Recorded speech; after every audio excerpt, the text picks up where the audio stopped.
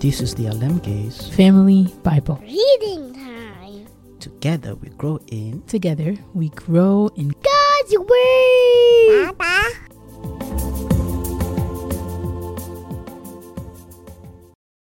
Luke 17. Teaching about forgiveness and faith. One day Jesus said to his disciples, "There will always be temptations to sin, but what sorrow awaits the person who does the tempting? It would be better to be thrown into the sea with a millstone hung around your neck than to cause one of these little ones to fall into sin. So watch yourselves.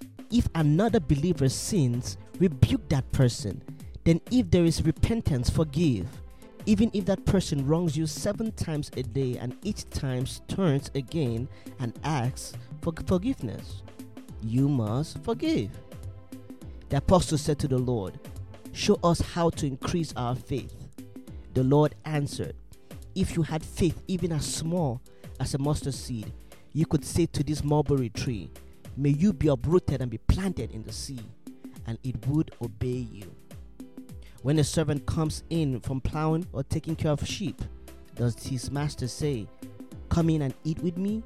No, he says, "Prepare my meal, put on your apron, and serve me while I eat. Then you can eat later." And does the master thank the servant for doing what he was told to do? Of course not. In the same way, when you obey me, you should say, "We are unworthy servants who have simply done our duty." 10. Healed of leprosy. As Jesus continued on towards Jerusalem, he reached the border between Galilee and Samaria. As he entered the village there, 10 men with leprosy stood at a distance, crying out, "Jesus, Master, have mercy on us." He looked at them and said, "Go show yourselves to the priests." And as they went, they were cleansed of their leprosy.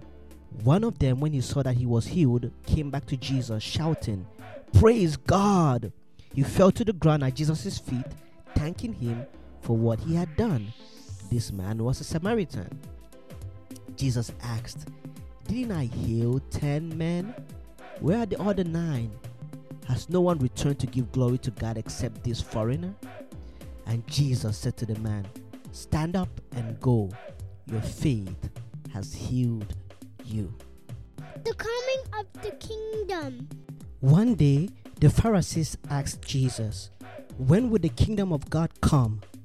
Jesus replied, "The kingdom of God can't be detected by visible signs. You won't be able to say, 'Here it is,' or 'It's over there,' for the kingdom of God is already among you." Then he said to his disciples, "The time is coming when you would long to see the day when the Son of Man returns, but you won't see it. People will tell you, 'Look, there is the Son of Man,' or 'Here he is.' But don't go out and follow them.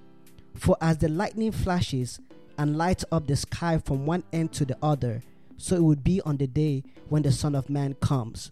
But first the Son of Man must suffer terribly and be rejected by this generation. When the Son of Man returns, it would be like it was in Noah's day. In those days, the people enjoyed banquets and parties and weddings right up to the time Noah entered his boat and the flood came and destroyed them all. And the world would be as it was in the days of Lot. People went about their daily business, eating and drinking, buying and selling, farming and building, until the morning Lot left Sodom. Then fire and burning sulfur rained down from heaven and destroyed them all. Yes, it will be business as usual, right up to the day when the Son of Man is revealed. On that day, a person out on the deck of a roof must not go down into the house to pack. A person out in the field must not return home. Remember what happened to Lot's wife. If you cling to your life, you will lose it. And if you let your life go, you will save it. That night, 2 people will be asleep in one bed. One will be taken, the other left. 2 women will be grinding flour together at the mill. One will be taken, the other left. "Where would this happen, Lord?" the disciples asked. Jesus replied, "Just as the gathering of vultures shows there is carcass nearby, so these signs indicate that the end is near."